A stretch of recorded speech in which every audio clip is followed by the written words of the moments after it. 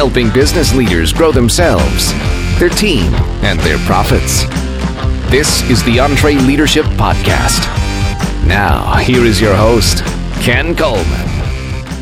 Broadcasting from Orlando, Florida, this is the podcast of leaders, by leaders, for leaders. Thank you so much for joining the conversation.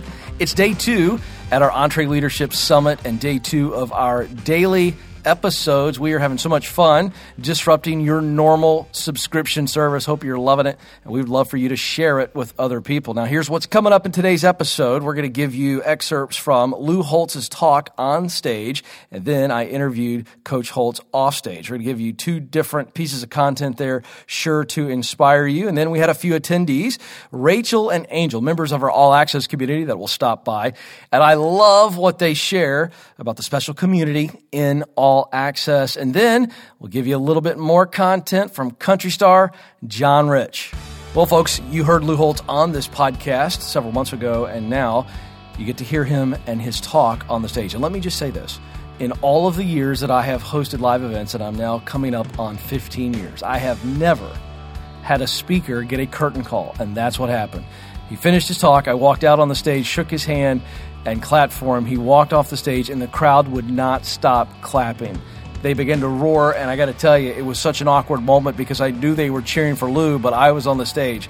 So I rushed back behind the stage, called Lou back. He came out. The crowd was still going nuts, and the chants of Lou, Lou, Lou rang throughout the room. Why? Because it was truly an amazing talk. Here's just a bit of what they heard. Thank you. Wow. I've never seen a group this big since we lost a football game and the alumni all got together.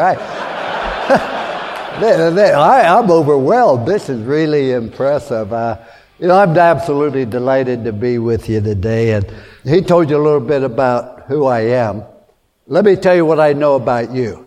I know we have approximately 757 businesses represented. 19% of the audience are owners. 18% are presidents, and 16% are managers. We have healthcare, construction, manufacturing, and real estate. So many areas represented. But I also know I'm talking to a very, very successful group of people. And I know immediately that you've had to persist. You've had to overcome problems and difficulties. That you're very intelligent. That you're goal-oriented. That you communicate with people. I understand that about you. And I'm not going to preach to you or lecture to you. 10% of you won't remember 10% of what I said 10 minutes after I said it. But I want to share thoughts and ideas. The things I'm going to share with you are things that happened to me. I'm not going to talk about something I heard about or read. These are things I truly believe. But first, understand who I'm not.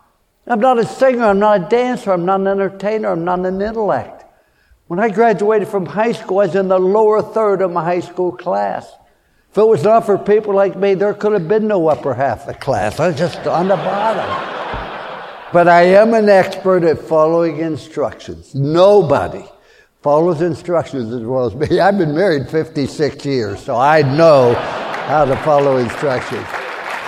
And I was born with a silver spoon in my mouth. I was born in Fallsby, West Virginia during the Depression. I was loved by my parents, and I was taught that number one, I was born in this country, the greatest country in the world. And if I was willing to work and make good decisions and persevere, then I could have wonderful things happen to me in my life. That's why I was born with a silver spoon in my mouth, because of what I was taught and not because of what we had. See, ladies and gentlemen, we're going to have problems and difficulties. Don't tell people about your problems. 90% don't care, and the other 10% are glad you got them, so you're better off keeping them to yourself. But we always have problems. Then Father Hesburgh said to me, in an hour, we're going to go into that press conference, and I'm going to announce to the world that Lou Holtz is the head football coach at Notre Dame. He said, what I could not announce, that you're the leader of the Notre Dame football team. He said, I can give you the title because titles come from above. I can't name you the leader because the players will determine if you're a leader. I said, what makes a leader, Father? He said, if you're going to be a leader of an organization, number one, you have to have a vision where you want to take that organization. Number two, you have to have a plan how you're going to get there. Number three, you lead by example. But number four, you hold people accountable for the choices they make. And number 5, make sure everybody in that organization understands your core values. Now, I know I'm talking to a very, very successful group of people. There's a rule in life: you're either growing or you're dying. The tree's either growing or it's dying. So's grass, so's a marriage, so's a business, so's a person. Doesn't have a thing to do with age. I'm so old now, my birthday candles cost more than a cake. But it has everything to do, am I trying to get better? Am I trying to maintain? You know, you get on top. We finished second as a country at Notre Dame. And everybody called me an idiot. Guy finishes last in medical school, they call him doctor. It doesn't seem fair, but that's the way life is. If I could say anything more important to you, I'd say in this beautiful environment, sometime in the next 24 hours, sit down and ask yourself, where do I want to be a year from now? Where do I want to be a year from now professionally? Where do I want to be a year from now in my personal life? Where do I want to be a year from now financially? And then answer these questions honestly. What skills and talents do you have to acquire in order to do that? What sacrifices are you willing to make to get it done? What financial price are you willing to pay in order to get that done? Who do you have to work with in order to get it done? What problems and obstacles you're going to have to overcome in order to get it done? And what's your plan to do it? Everybody needs 4 things in your life. Everybody needs something to do, something you're passionate about. Everybody needs someone to love. Everybody needs something to hope for. And everybody needs someone to believe in. But having something to hope for determines whether you're growing or dying. And I say to this, the more successful you are, the more there's a tendency, let's not risk anything. Let's not change it. Let's maintain. And anytime you try to maintain any phase of your life, you never have any excitement. You have no enthusiasm. You have nothing to get excited about. See, ladies and gentlemen, and I want to give you a simple plan. See, life is nothing more than making good choices. There are approximately 422,000 words in the English language, and yet the most important word to me by far is the word choice. Wherever you are, good or bad, it's because of choices you make. And how do I get my people to make good choices? How do I build a great team? How do I build a great family? How do I get my children where they can be independent and move on with their life? Ladies and gentlemen, my greatest accomplishment by far is not coaching, not speaking, not TV. My greatest accomplishment is my family. I do not believe you have to sacrifice your personal life in order to be successful professionally or vice versa. See, ladies and gentlemen, I'm not very smart and I try to simplify things. I don't know why we complicate life. Do you realize there are only 7 colors of the rainbow? Think about it. Look what Michelangelo did with those 7 colors. There's only 7 musical notes, no more. Look what Beethoven did with them. There's only 10 numbers. Look what Bernie Madoff did with those 10 numbers. I'm not saying it has to be good. Do what's right. Do what's right and avoid what's wrong. I think it's right to be honest, right to be on time, right to be loyal. I think it's wrong to find a teammate's wallet before he lost it. That's called stealing, son. I think it's wrong to be bitter. We all have injustices done to us. I go to the University of Arkansas. There's 7 years, 7 bowl bids, 4 top 10 finishes. Graduated our athletes, ran an honest program, best won-loss record in the history of Arkansas, second best won-loss record in the history of the Southwest Conference, only to Darrell Royal. And to show their appreciation for what I did, they fired me. Without a word. Unexpectedly. Why? Best interest of the program. I was so mad. I was so bitter. I knew where all the bodies were buried. I was going to the media. Boy said, no, we know what we did. We'll move on. She talked me out of having a press conference. I never said a negative word when we moved on. 2 years later, Gene Corrigan, the AD at Notre Dame, hired me, told me this story personally. He called Frank Boyles. They said, we're looking at a lot of different football coaches, but we wonder what happened with Lou Holtz. Frank Boyles said, I listened to somebody tell me something that wasn't true. He said, the dumbest decision I made was letting him go. He's the best football coach I've been around. I know he's always wanted to coach at Notre Dame. If you can hire Lou Holtz, don't even talk to anybody else. I end up at Notre Dame. because my wife would not allow me to be bitter. I'm not saying you don't have a reason to a society, to a spouse. We all have injustices done. Remember I told you life, most important word's the word choice? You can choose to act or procrastinate, believe or doubt, pray or curse, help or heal, succeed or fail. But you also choose whether you're going to have a proper attitude. I think attitude is more important than anything else. What's your attitude when things go wrong? See, ladies and gentlemen, the same things in building a team in business or building a team of coming together is all understanding the obligations you have to other people. Embrace change. We see a lot of changes going on. Embrace them. Make any changes you need to make. As long as you're changing to satisfy the needs of the customer and to make a profit. I want everybody in this room to envision a huge train wreck. I want you to envision 2 trains coming out. Wow. I'll guarantee you. Everybody in this room envision that train wreck from a safe distance away. You're saying, wow, is that going to be a bad train wreck? Now I want you to envision a train wreck, but you're on the train. Now you're going to make whatever changes you have to make to avoid the train wreck. As long as we sit on the outside and say, well, that isn't going to affect me, we aren't going to make the changes we need to make. How you doing out there, Facebook? I'm Ken Coleman. This is Coach Lou Holtz, and we're coming to you from Summit 2017. We have a great crowd here watching, and Coach Lou Holtz just walked off the stage to a raucous standing ovation. An unbelievable talk to these leaders. So we're going to give you a little bit of his wisdom. And for those of you that are watching, I know you would love to ask a million questions, and I'll do my best to ask questions that you would want to ask. So I think, Coach, we start out. One of the things I think would be great is, in your own words, what are the characteristics of a championship team?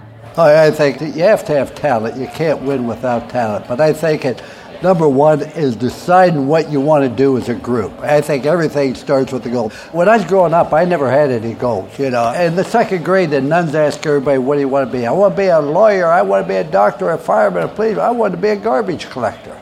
And it's really, she said, why is that? I said, they only work on Tuesdays. Work one day a week. That's pretty good. But everything starts to get with the goal and getting everybody to subjugate their own personal welfare for the overall good of the group. And that's where there's a love and a feeling. I don't care whether it's business.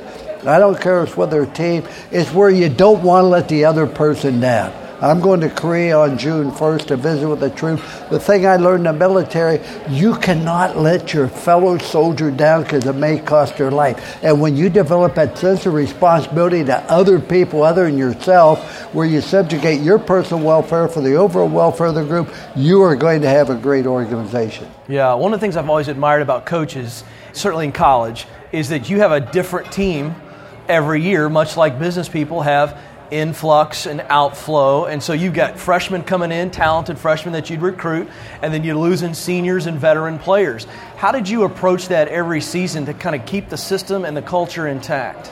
The first meeting with the freshmen when they come in, first thing they did, they were given a sheet of paper and a pencil, and they wrote their parents and thanked them for the opportunity. They say, I'll call them, I'll email. No, you're going to write them.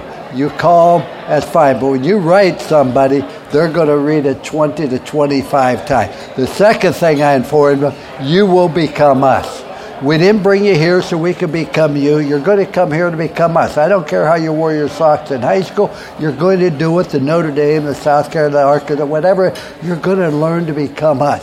Then, when somebody comes into your organization, they could have talent. They've never been criticized before. This is one of the problems with the younger people today. They don't know how to take criticism. Well, same thing with the star athlete. He's never been criticized. He's never been forced to do little things the right way. He's never had to play a role on a team. He's always been, and they got to learn all these things. That's why each player was assigned a big brother. And that big brother had to have dinner with him one time a week and explain to him, hey, I know what you're saying. You've never been. I know. I've been there. Trust me. Listen to them. But they learn to make good choices. And that's what life's all about. There can be a million things go against you. We can find a million reasons why we can't do something.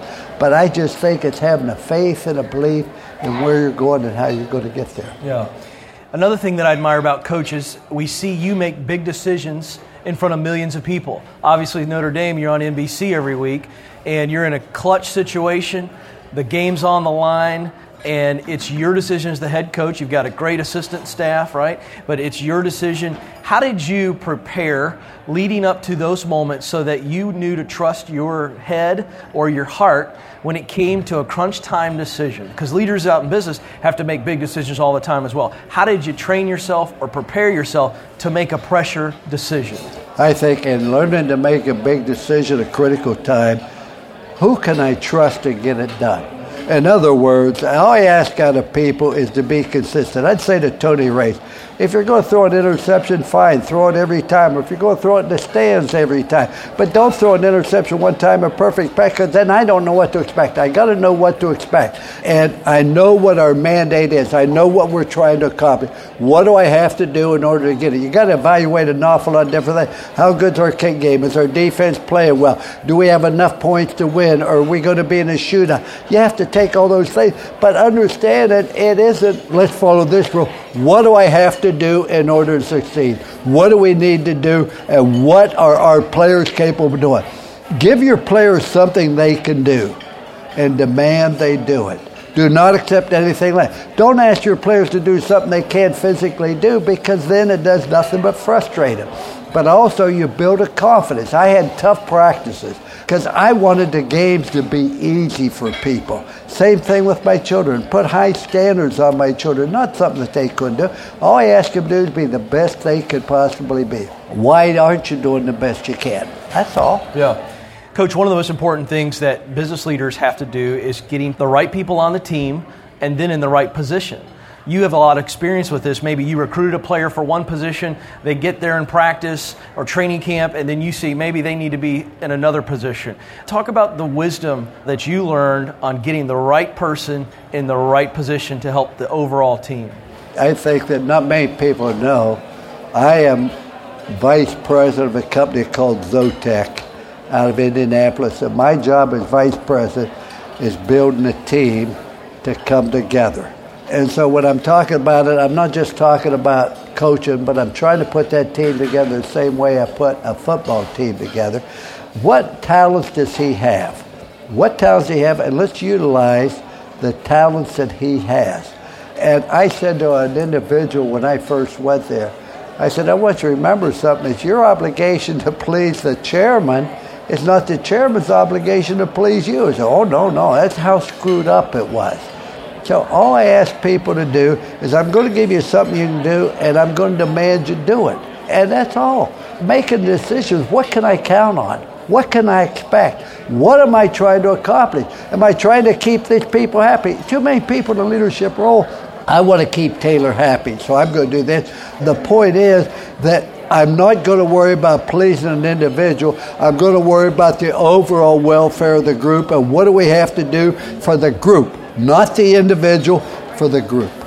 Coach, we have a lot of people watching at home and here at this event that want to make the most of their lives. They're high achievers. And it strikes me that you won a national championship, but obviously there are many great coaches that never won a championship. And I hear a lot of coaches that have won give advice to those that haven't, that really, they don't change as a person the night after or the morning after that championship, but it is the pinnacle. I want you to talk about striving for the highest achievement possible in your field, yet at the same time, having peace that whether or not you win that championship or not, you still go down as a winner. Talk about that contrast. I think you don't win a national championship. You wake up one day and you are. You become a national champion because you take care of little things each and every day. You understand what you're trying to do, but you don't get overwhelmed that that's the only thing that matters. What do we have to do to get it done? When people ask me to write Lou Holtz 88 national champs, I'm also tempted to write 88 national champs screwed in 89, 90, 93. That part of life. But other people define that. You know what's really amazing? You have a lot of people here. You have Dave Ramsey, who what he's accomplished is tremendous. I'm here because of what other people did. I wasn't a very good athlete. I had other people block, tackle, coach, etc. And I just a simple individual that keeps sight of what I'm trying to do. I think everything starts with a goal. and then asking yourself, what sacrifice am I willing to make to do it? What financial price am I willing to pay? What skills and talents do I have to acquire to do this? Who do I have to work with? What's our plan? And what problems are going to have to overcome? Don't complicate life. But I don't think that winning a national championship makes you a great coach. I think that people say, what do you want on your tombstone? I want to say, I told you I was sick. Nobody believes that you're ever sick. But if you're going to put that on, say he believed in people and he believed in fundamentals. I think everything starts with fundamentals. We spend a lot of time on just the basic blocking and tackling of it. Well, sir, your coaching career, the results of former players certainly prove what you would like folks to write on your grave. And you've added tremendous value to these people at this live event and these people watching at home on Facebook Live. Coach Lou Holtz. Well, I hope you enjoyed that. And I want to remind you that the EntreLeadership Facebook page, great place for you to be hanging out if you'd like to see some of this content that was happening on the Facebook Live stage here at Summit. Really, really great content, so go check that out. Also, remember, this is another opportunity to get the Summit swag bag. This is your last call, so you don't want to miss this. The team at EntreLeadership has put together a digital swag bag, if you will. It's going to be the downloadable version of our event guide. That is what the attendees are taking notes in here at Summit. And just think about that. It is essentially the outline of our speakers' talks. Also, you're going to hear success stories from other Entre leaders and some takeaways, speaker notes, bonus articles, and so much more, including an actual ebook of EntreLeadership. So that is an amazing resource in and of itself. So it's for limited time, and we're going to take this offer down in July. So you got to move on this. Couple ways to get it. You can click on the link in the show notes of this episode, or you can text the phrase Summit Show. That's all one word, if you will. Smash Summit and Show together. Summit Show. Text that to 33444. That's 33444. Well, folks, I love when we get real people telling us real stories. I set this up at the top of the podcast. Let's get right to it. I sat down on the Facebook Live stage here at Summit with Rachel and Angel, two women very successful in their own businesses, but they met in the online community that we call All Access, specifically in the Mastermind group. They've become great friends and great encouragement to each other. Hear their story. All right, Facebook Live, welcome back. We're here on the 2017 Live Summit stage. We got a great crowd here. Yes, fantastic group. And I'm really excited because I've got two attendees, two fabulous ladies that I've just met, my new friends, Rachel and Angel. Ladies, thanks for being with me. Thank you for having us. All right, yes. And they have their own fan club as well. It's very exciting. I'm going to start traveling around with 3 or 4 people that just go, woo, every time that I talk. So real quick, let's start with you, Angel. Tell folks that are watching at home, what do you do? What is your business? What is your role? I'm Assistant Angel. We do digital and social media marketing, and we train virtual assistants. All right. What's your role? I'm the owner. You are the owner. Okay, gotcha. Yeah. All right. Rachel? My name is Rachel Carroll, and I own the Neuromuscular Studio in Tempe, Arizona. We do medical massage therapy. We help people have less pain, more movement, and better lives. All right, so how many times have you ever been to a EntreLeadership event, or is this your first time? You both have? Yes. Okay. I was at Summit last year. Okay. So why come back to a Summit 2 years in a row? I actually signed up for 18 before I even arrived today.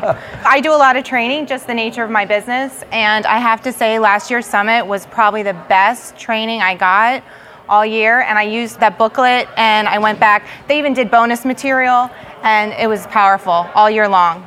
Benefits all year long. Rachel, why Summit? This is my first Summit. Okay. I've been doing E1D, and I'm a member of All Access. But my first Summit, I really felt like I needed that community. It's one thing to be on a webinar once a month with your mastermind, talking about goals, but you develop this sense of community with people, and it's so nice to be able to have one-on-one personal conversations and have people that you have seen on your computer screen and through Facebook and be able to give them a hug and say thank you for all of your support, you know? Yeah, and that group of women that are screaming down front here, they're from the Mastermind community, so you've met online. I want you to describe for for somebody who has no idea what All Access is, no idea what our mastermind looks like, how'd you connect with these ladies? By sheer chance, I guess, luck of the draw, or intentionality, if you will. I happen to be part of a group that the women are dynamic, and we all have separate businesses, but we all learn from each other. We all have the same challenges, we all have the same struggles,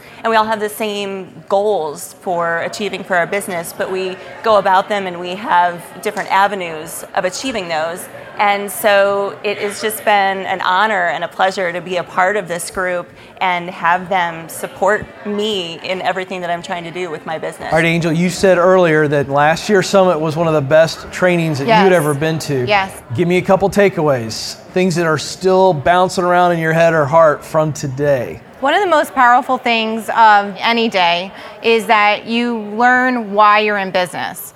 Being an EntreLeader is no joke. It's hard work. You're going out, you're killing things, you're bringing it back. You support other businesses, other people, your team. You make sure they have a job. And to be able to know why you're doing it and that you're not alone, that is literally the most powerful piece, is you're not alone. It's okay. We all cry, we all fall down, we pick up. And the big thing we heard this week was all about failure. Like one thing Rachel will tell you is a lot of us will text throughout the week. Our mastermind community is literally the lifeline of our businesses. Wow, I love that. Texting throughout the week. Are you getting a little teary-eyed right up here? Yeah, sorry. I mean, she said you guys cry, and then I thought I saw you start to cry. This is so exciting. Folks, they call me the Barbara Walters of EntreLeadership.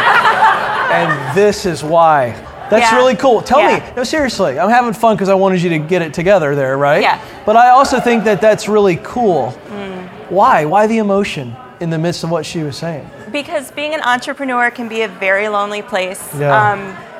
We work a lot of hours to get our businesses off the ground, and then we work a lot of hours trying to figure out how to maintain them, and then we work a lot of hours trying to figure out how to grow and scale. And whatever stage you are at in your business, you have to work a lot at it. You know, if you're not growing, you're dead, right? I mean, that's just how it is. And it's very, very easy to get back into your shell, you know, and not have that community and feel isolated. And with this support, I don't feel isolated. Yeah, there's clearly a connection here. It's beyond the woos. I mean, like, is it fair to say, ladies in the front row, you deeply care about each other?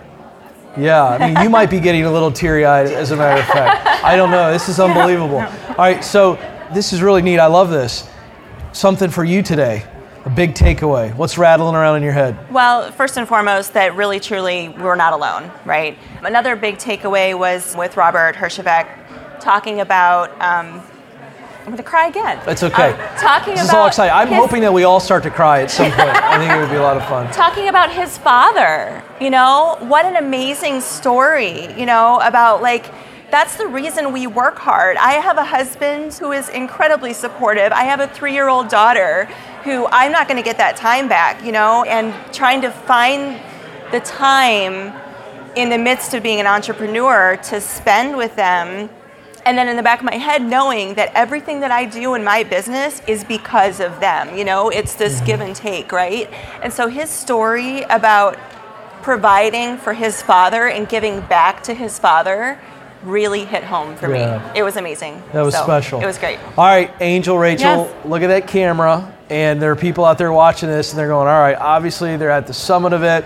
Obviously, EntreLeadership wants us to come to it, and we've told them why we think it's great. But from your unique perspective, we'll start with you, Angel. Why should somebody considering coming decide to come? I think the biggest win, All Access and the events, it isn't just the material that's incredible. It isn't just the content you take with you. It's the people. I have met some incredible business owners in every industry. Agriculture, IT, healthcare, and you're like, oh, you struggle with that too? How you help each other. There's actually a common ground. So the most important message is you're not alone, and that we can link arms, and together we really can change the world. I really believe that. That's awesome. My takeaway from Summit, this is my 3rd conference this year in 2017. This year was the year that I wanted to be all in with my business, and I truly am putting everything into it. This is my first summit experience, but I will say hands down, no one does a business conference like Dave Ramsey. Absolutely. Hands down. From the moment that I arrived, the level of professionalism and the level of integrity and the level of ingenuity with everything that I have seen, all the pieces are together, everything is perfect. I couldn't ask for a better experience. Oh, thank you. Yeah. Angel, Rachel, thank you both Thank you so much for hanging out with me. Thank you for having us. We believe in this community. It's so special. These ladies are exhibit A and B of what Entre Leaders look like. So one more time, thank you, ladies. Thank you to the great live crowd. All right, folks, as we finish up our second daily episode, how about some John Rich? You know, this guy is a country music superstar, but the thing we admire most about him at EntreLeadership is his entrepreneurial spirit and his entrepreneurial track record. Our crowd loves him. Here's a little bit of John Rich from the Summit stage. Country music stars, real ones, are everywhere, and wannabes are more than that, right? They're pretty prolific. And so I've gotten to meet a lot of these guys, and I got to tell you, it's very interesting. I don't know a lot of rock stars. I know a few of them, but I know a bunch of the country names, and there's only two types. They're almost like football players. There's only two types. There's ones that really grasp and understand business. They're a whole lot smarter and know a lot more and do a lot more that you never knew they had their hands on from behind the scenes. Their business acumen is incredible. And then there's ones that really all they should do is sing. Because anything else, they screw it up. You know what I'm saying? A few years ago, I got to be, about a decade or so, I started becoming friends with John Rich, and I got to tell you, he is not only a world-class, Grammy-nominated musician and all that kind of thing, but he's a brilliant entrepreneur and marketer. And I thought it kind of fit with this whole story thing to let him tell a couple of the stories and let you see behind the scenes some of the stuff that goes on in that world and some of the things he's working on, because I think they're applicable and it's kind of interesting as well, kind of fun. So please welcome to the stage my friend John Rich. All right, man. Howdy. Dave Ramsey, everybody. Dave Ramsey. Yeah. Oh, yeah. Yeah, cousin Dave. There you go. So let's start with this. A couple years ago, we're sitting on my deck. You were telling me you were going to commit career suicide and go on the Celebrity Apprentice. And, yes. And I'm like, John, your personality, because he's fire and brimstone, he gets with it. I don't know how you're going to do that. And I didn't try to talk you out of it, but I kind of rolled my eyes at you. And I told you, I said, man, you better be careful. That's a dadgum trapdoor up there. You can fall through that thing. Which is your way of talking somebody out of it. You just go, oh, boy. And if Dave does that, be careful. I was completely wrong. He goes up there, and if you don't know the story, he ended up winning Celebrity Apprentice. And Sharon and I got to go to the finale with you and Joan up there and some other friends of ours and everything. So we're behind the scenes with the Donald and the president. And who knew? Who knew? I don't know. It may be classified information now, but probably not. Talk about. I think you can pretty much say whatever you want to. Yeah, I guess. Talk about that experience behind the scenes and some of the fun stuff. Number one, but number two. What did you get out of that? What did you learn about that? Learn through that process? Well, it was. I went to play for St. Jude Children's Research Hospital, and Dave was one of my donors towards a $1.4 million earnings that we got. So, went to play for that. But Dave's right that's like as we would say, walking barefoot through a landmine field. I mean, it's just there's 100 ways to look terrible on that show, and the directors and the producers are trying to put you in situations where you'll look bad because that makes good TV. So really for me it was an exercise in restraint because they keep throwing all this stuff at you, and I just had to go, normally I would probably say or do that, but I'm not going to do it. I'm not taking the bait.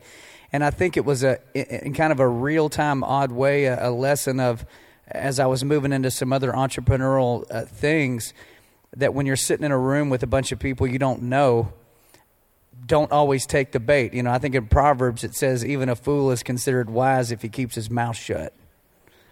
And so kind of that was kind of my practice of, I don't really know what they're trying to pull off here, but I'm not saying anything yet. And so it was kind of against my nature to do that, but I did learn that restraint is a great way to be perceived in a way that you want to be perceived and ultimately try to win. You know, we talked about that actually when you came back, and it affected actually some of the talk I did yesterday morning a little bit, and Simon will talk about in a few minutes the power of having a why in your thing. And when we came home, I don't put words in your mouth, but you said the reason you were able to do that is you weren't playing for John Rich. You were playing for something bigger than yourself. You know, I mean, I knew these kids in Memphis are going to be sitting in the big commune area there every Sunday night watching Celebrity Apprentice, and the last thing I was going to do was say or do something to embarrass them.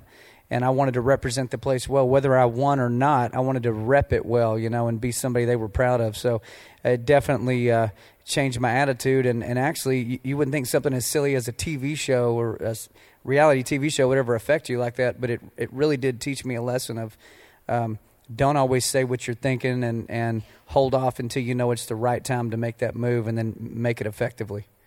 It turned out to be a huge brand lift for you as well. So you've done a bunch of other stuff that, behind the scenes, you own a ton of publishing, a ton of writing. Talk about some of the other things you've done that they may not know, this whole thing that has become what may be the biggest thing that you ever own, and nobody knows you own it hardly, it is this whole Redneck Riviera thing. Talk about this. Redneck Riviera. Raise your hand if you've ever heard the phrase Redneck Riviera. All right? Lots of people. It's what they call the Gulf Coast because you can't afford to go to the French Riviera, so you go where? Redneck Riviera, right? And the beautiful sand, beautiful water, and it's like a blue-collar version of, you know, a fancy beach. You can afford to go there. There's probably 100 million Americans or more that go there every single year. And so I was down there wondering who owned the trademark to Redneck Riviera. So I called my attorney up. This is 9 years ago. And I said, hey, who owns the trademark to Redneck Riviera? He calls back and says, you're not going to believe it. Nobody's ever trademarked the phrase Redneck Riviera. The attorney calls back and he goes, well, now I know why nobody's ever trademarked it. I said, why is that? He said, they say you can't trademark a geographical location. I said, well, that's the wrong answer. He goes, well, that's the answer. And I said, well, I don't like it. And he said, well, I don't know what you want me to say. I said, well, call him back. Call that guy at the government back, I think is what I said. And ask him where he thinks it is, if it's a geographical location. He goes, okay. John wants to know where you think it is. The answer comes back. It's literally the Wikipedia version of it. It says, the Redneck Riviera is the Gulf Coast of the United States of America in between Destin, Florida and Gulf Shores, Alabama, otherwise known as the Emerald Coast. So the guy's sitting in his office looking up Wikipedia. I said, oh, perfect. Now I got this guy. I said, Redneck Riviera is the same place Margaritaville is. It's a state of mind. It's a lifestyle. And I presented that to him, and sure enough, trademark office in the arm wrestling match, boom, I got him. So they started qualifying all my categories. Check and mate. Just proving the government doesn't know everything. Shocker! Whoa! Blew your mind. Who Blew knew? your mind. That's why we got you here. The big stuff Mind's right blown. there. That's it. It's just growing. I mean, the thing about Redneck Riviera, and I think this goes with any entrepreneur out there, is what is the narrative of your brand? You know, you can have a great product and have a great phrase like Redneck Riviera, but what's the narrative behind it? Redneck Riviera could have easily just been T-shirts you buy in a truck stop, and it could have just been that. And so I said, well, I know what it means to me. I mean, Redneck Riviera basically is where people go that their budget allows them to go there and not somewhere that costs more than that. But they go down there and they play hard and have a great time. They are the work hard, play hard people of America. So we say Redneck Riviera is America's work hard, play hard brand. We support our veterans. We hire veterans in our places.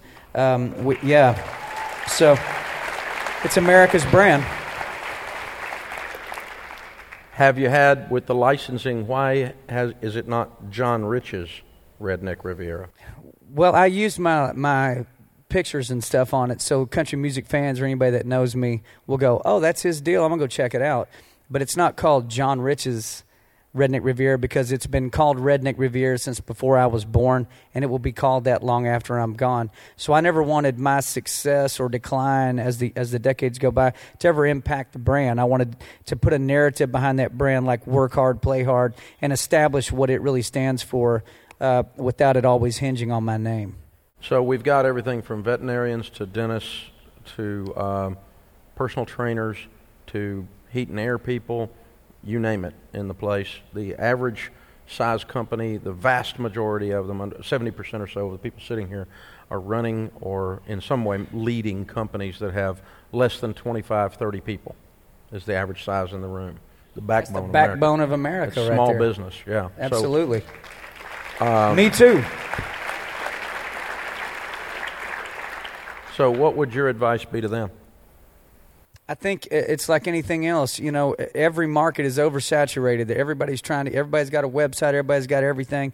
You got to come up with what your, I would say the word is narrative. Why is your heating and air company not that heating and air company?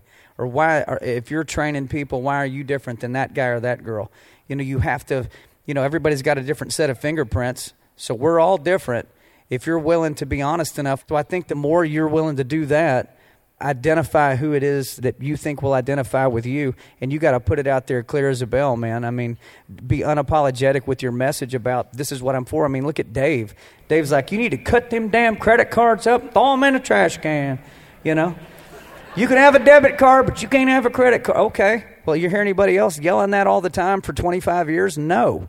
And look at the impact Dave has had, because he's willing to put it right on you, even though everybody's, I want to debate that. Well, Dave's not going to debate it because that's what Dave thinks. You don't have to have everybody liking you. It's okay, matter of fact, if some people don't like you, that's how you know you're rocking pretty hard. You want certain people to be pissed off at what you're doing because they're going, I wish they'd stop doing that. Well, at least I know I'm on your radar enough that you're upset about it.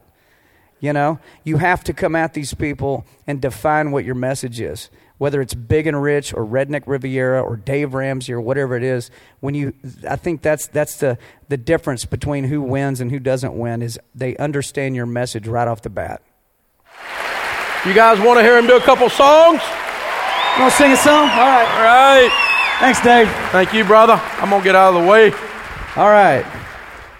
So I wrote this song a few years ago. I saw a bumper sticker on the back of this big four-wheel drive, and I said, that's a funny bumper sticker right there. I wonder if I can make that into a song. And it just so happens I had this crazy buddy named Big Kenny who was crazy enough to help me write it. So congratulations to everybody that's here. If you're in this room, you're serious about your business, and you could not have a better guy than Dave Ramsey and his team to give you direction and advice. And I think America's looking strong in this room as far as I'm concerned, man. You guys are making it happen. Pleasure to sing for you today. Well, I walk into the room, passing out $100 bills, and it kills and it thrills like the horns on my Silverado grill. Unbelievable day 2 in the books. Hey, listen, if you want to take advantage of this stuff, subscribe. And if you're already a subscriber, first, thank you. Second, would you spread the word? Very easy to share. We'd love for you to do that. We've got more great content coming your way from day 3, and we're going to have some bonus episodes later in the week. So spread the word. The EntreLeadership Podcast is here to help you grow yourself so you can grow your team and grow your profits. Hey, folks, we are always so very grateful for your time, and we thank you. But remember, we're coming back to you tomorrow. That's real soon.